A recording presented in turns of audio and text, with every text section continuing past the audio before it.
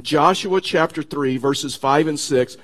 We're only going to be in a couple of verses this morning before we make our commitments. And actually, the children of Israel, Joshua was leading a group of people, and they found themselves in the same position we find ourselves in today. And so I just want to walk you through some biblical principles that you can apply to your personal life, and that applies corporately to us as a church. And so while you're turning to Joshua chapter 3, I want to tell you a story about a man. It's a true story about a man. I've read many of his life stories, his biographies, autobiographies. I've read a lot about this man's life. This man was an inspiration to me in ministry. His name is D.L. Moody. Now, D.L. Moody was one of the world's finest evangelists. He was born in 1837, so he was before Billy Graham.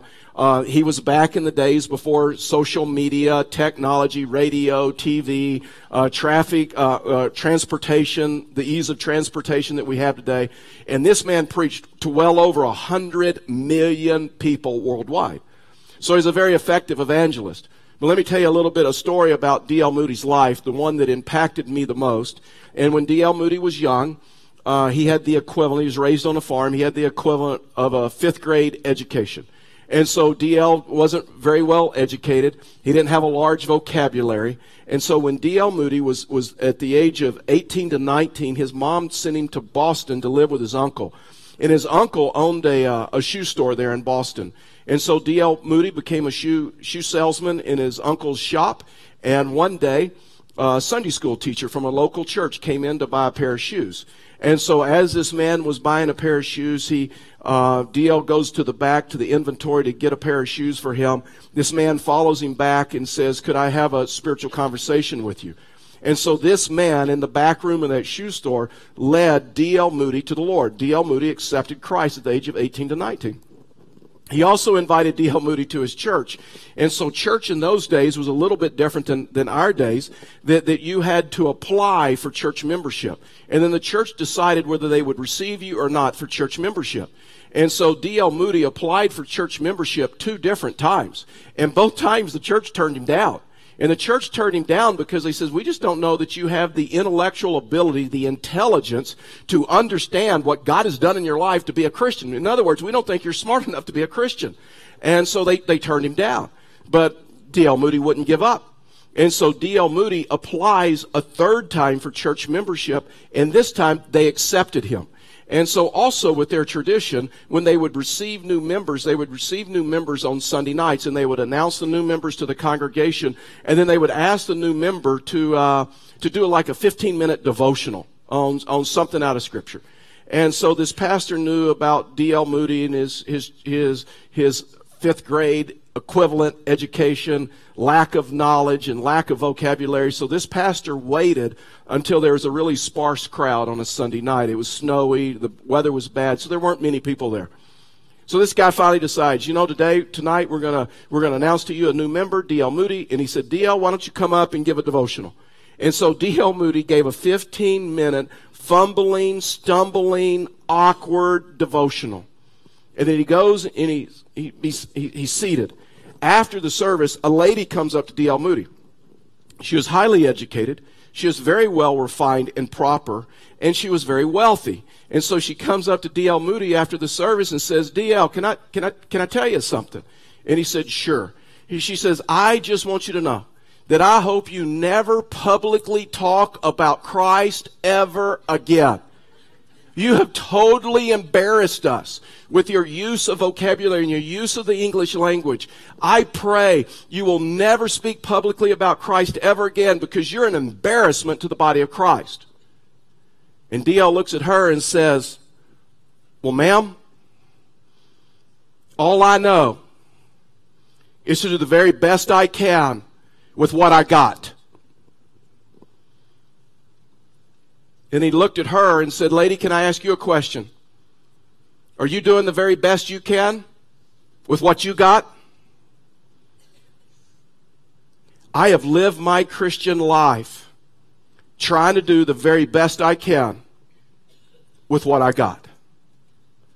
Fact is, that's a question God asks every one of us. Are you doing the best you can with what you got? See, God is not looking for the super talented.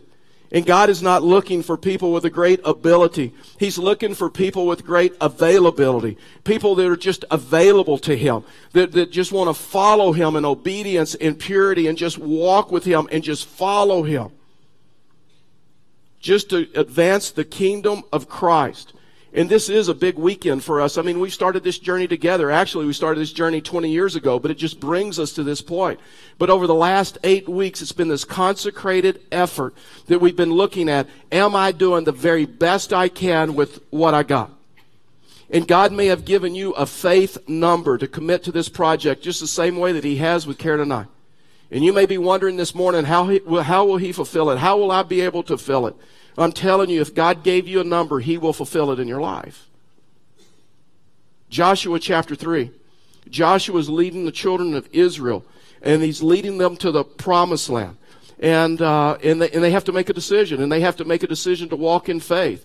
It's kind of the same place we find ourselves in this morning. We have totally run out of room. We've added services. We've done everything we can. There's not a one of us in this room that wants to be the one that just hangs a sign on the front door. Says nobody else welcome because we're just out of room. And we're going to have to make a decision. And we're going to have to make a decision individually and as a church. Are we doing the very best we can with what we got? And Joshua, after spending time with God, tells the children of Israel that when they see the Ark of the Covenant, which was symbolic of the presence of God, when they see the Ark of the Covenant move before them, then they simply just follow it. In other words, they just in obedience, they just simply follow God. And so here's what Joshua said in Joshua chapter 3, verse 5. He said, then Joshua said to the people, consecrate yourselves. And we're going to walk through this. We're going to understand these two passages before we make our commitments. And so he says, then Joshua said to the people, consecrate yourselves. For tomorrow the Lord will do wonders among you.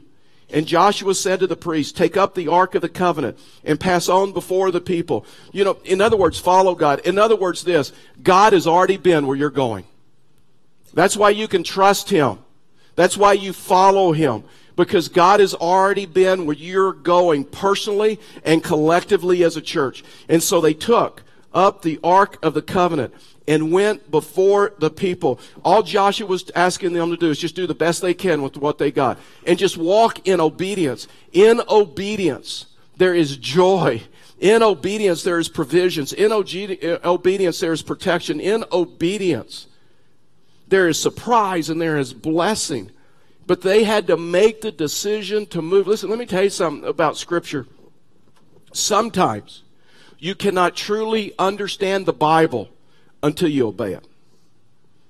Sometimes in life, some situations in life that you really, truly, you cannot understand Scripture until you simply obey it. And so we've made a decision, like the children of Israel, that we're gonna move, that God has something more for us in Pueblo, and that we're gonna move to our promised land. See, Joshua and the children of Israel had been in the desert for quite some time, and they decided they couldn't stay there and follow God. Listen, let me tell you something. You cannot stay where you are and follow God. God has a next step for every one of us. God is moving. That's why they call it the Christian life. That's why they call it the Christian walk. None of us have arrived. And that you cannot stay where you are and still follow God, because God is moving and there's a next step for every one of us. And so they had to decide. And they had to decide to cross the river Jordan to their promised land, where they wanted to enter their promised land, where there's blessing and there's holiness and there's obedience and there's provision. I mean, when you look at Joshua, you realize that Joshua was this passionate leader, that Joshua didn't care if anybody went with him. He's just going.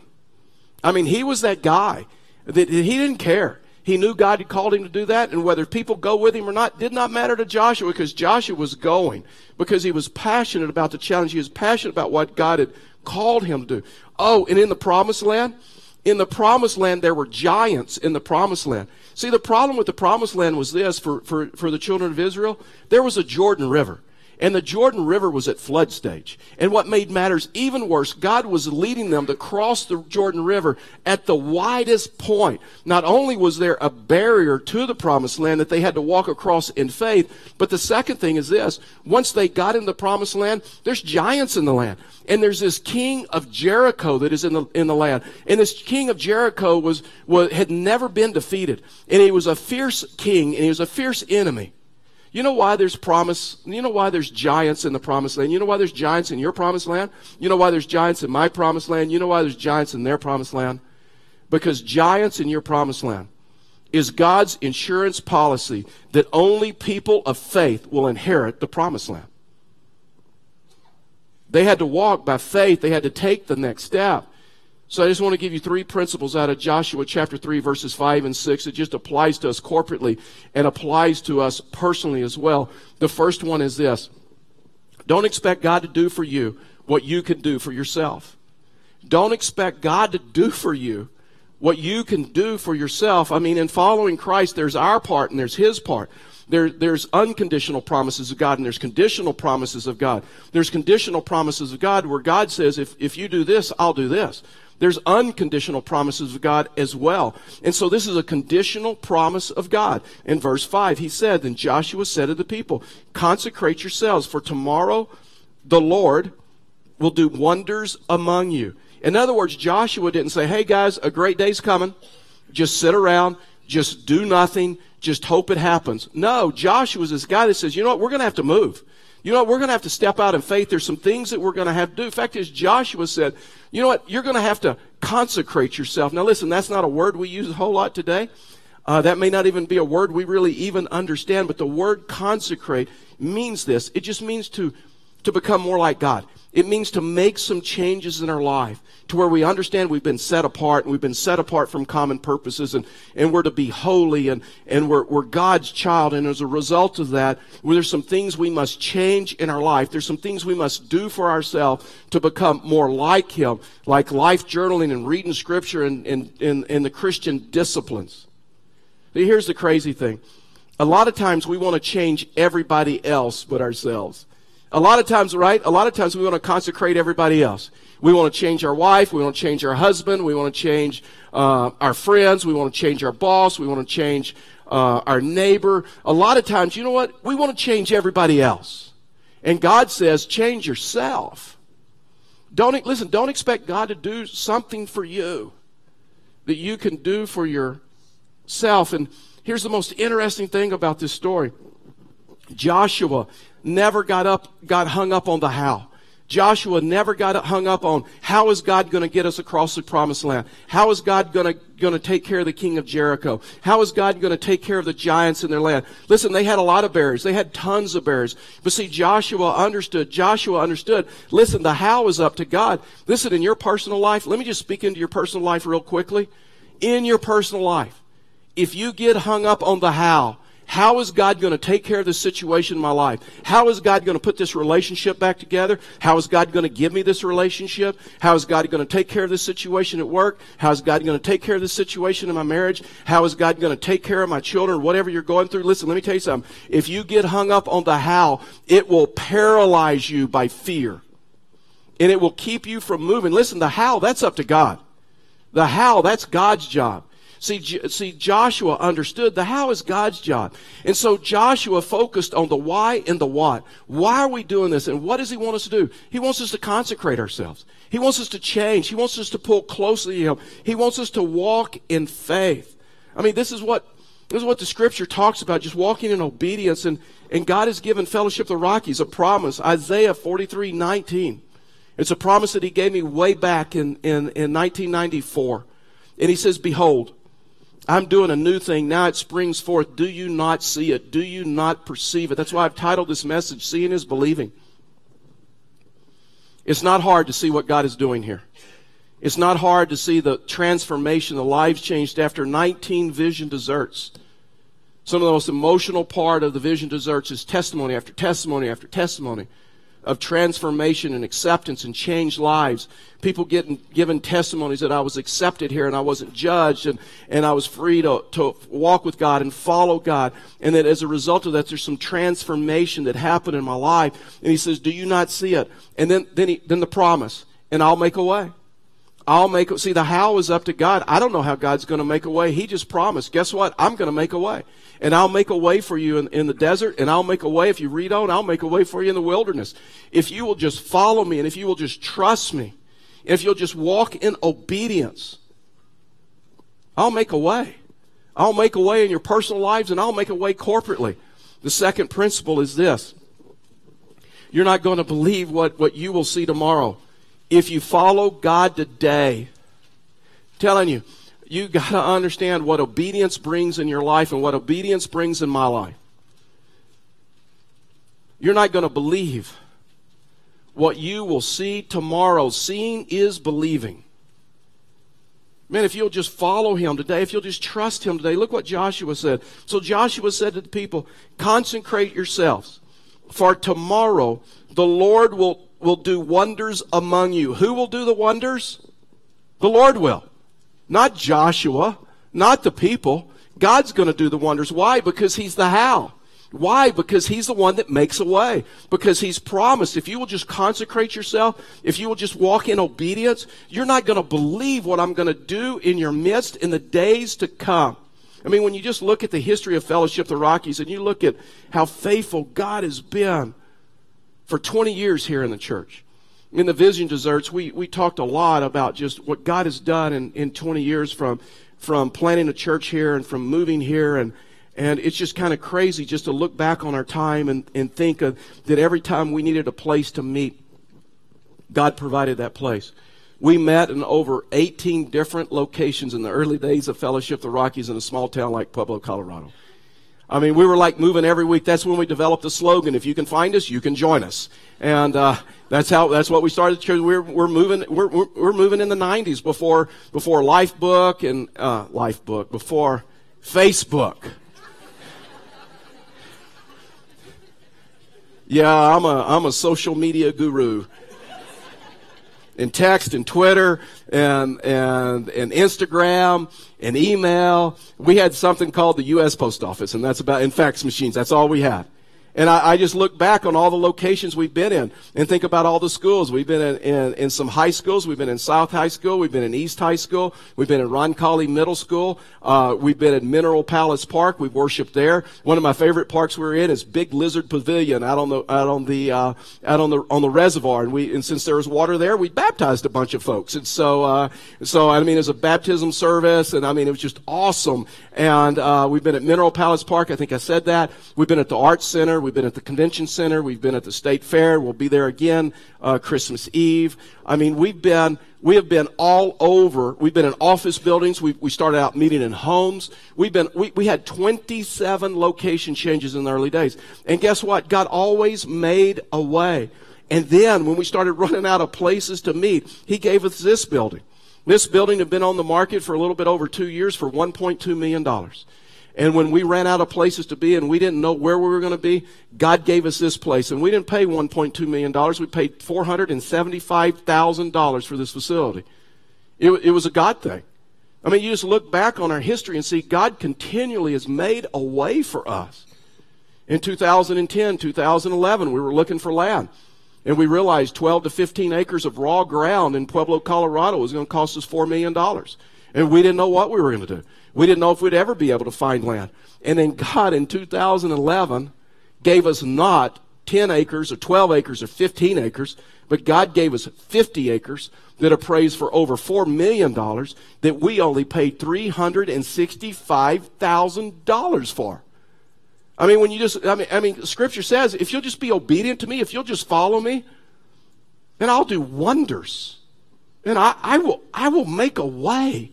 I'm telling you, if you will just trust him in life. And the interesting thing about the story of Joshua said, when the Ark of the Covenant passes before you, you follow it. Now, the Ark of the Covenant was the picture of the presence of God. But in case you don't know about the Ark of the Covenant, which is a simple wooden box. It had three things in the Ark of the Covenant. It had a half of a quart of manna, which was symbolic of the provisions of God. There was Aaron's rod that Moses used to split the Red Sea. And so that was symbolic of the power of God. And then also in the Ark of the Covenant, the third thing that was in the Ark was the Ten Commandments, the law. In other words, that was symbolic of obedience. And listen, let me tell you something. There's a lot of contemporary Christians that we want to pull out the power of God. And we want to pull out the provisions of God. And we want God to answer all of our prayers, and we want God to provide for us, and we want God to take care of us, and we want to see all these blessings. But we want to leave the law in the ark. We want to leave the obedience in the ark. And I'm telling you, obedience is what? Because it's in the ark too. And obedience in your life and obedience in my life is what brings the provisions of God in your life. It's what brings the power of God in your life. In other words, obedience is what unlocks everything else. And this is what Joshua was trying to get them to understand, is that when you see the Ark of the Covenant move, just move with it. When you see God move, just move with it. That's what Isaiah 43:19 says. Don't you see what I'm doing? Don't you see how I'm moving? Just move with me. In other words, you cannot stay where you are and follow God. God is not stagnant. God is fluid, and God is moving. And there's a next step for every one of us. And the last thing is this. God reserves His blessing tomorrow for, excuse me, bless you. God removes His blessings. God reserves His blessings tomorrow for those who prepare today. God reserves His blessings tomorrow for those who prepare today. Verse 5 again. Then Joshua said to the people, consecrate yourselves. In other words, do not expect God to do for you what you can do for yourself. You do your part, I'll do my part.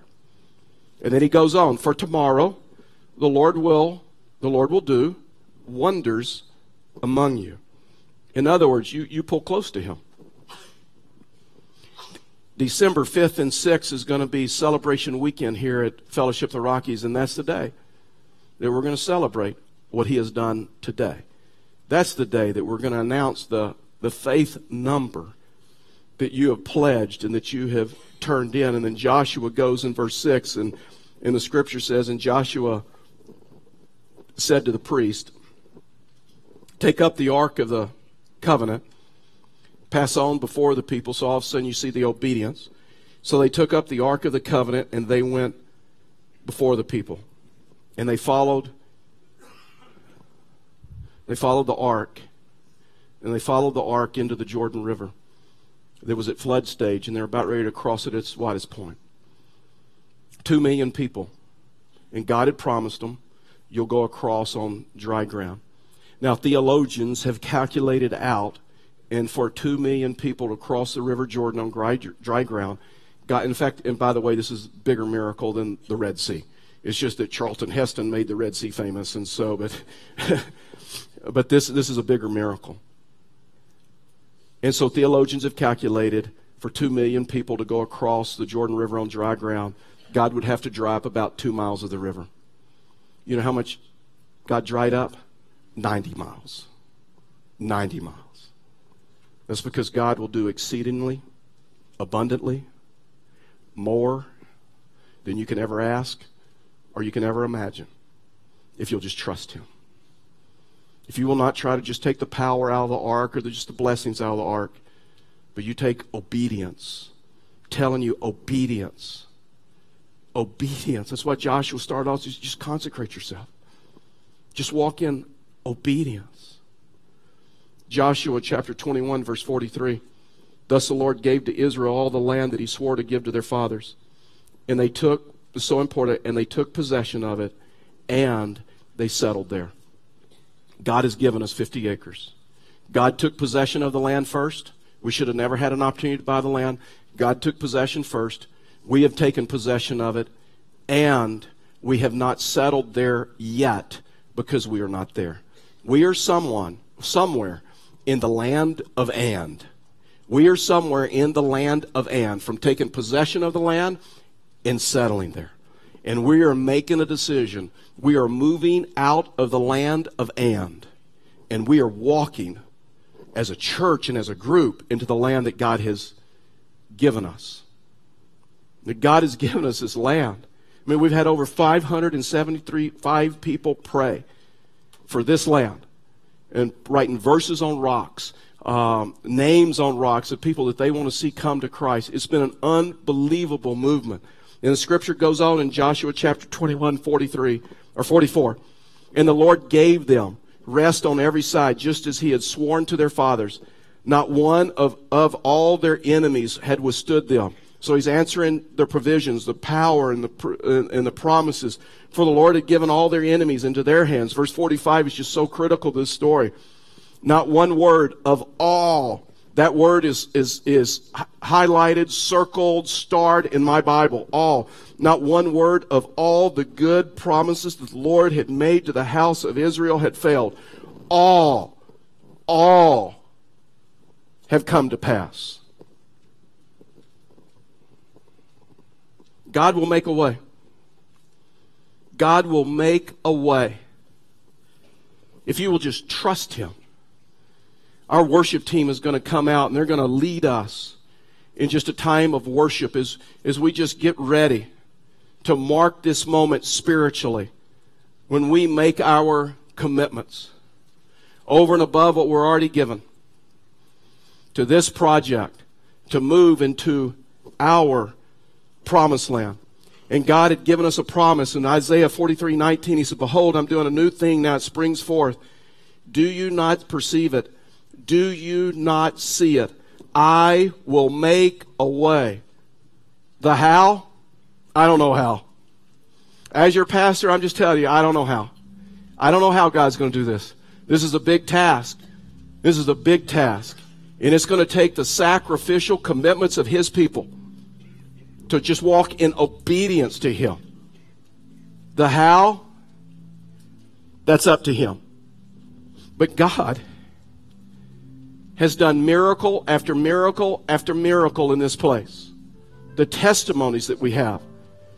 I failed to mention that in the history of Fellowship of the Rockies, we've had over 1,900 baptisms of transformation.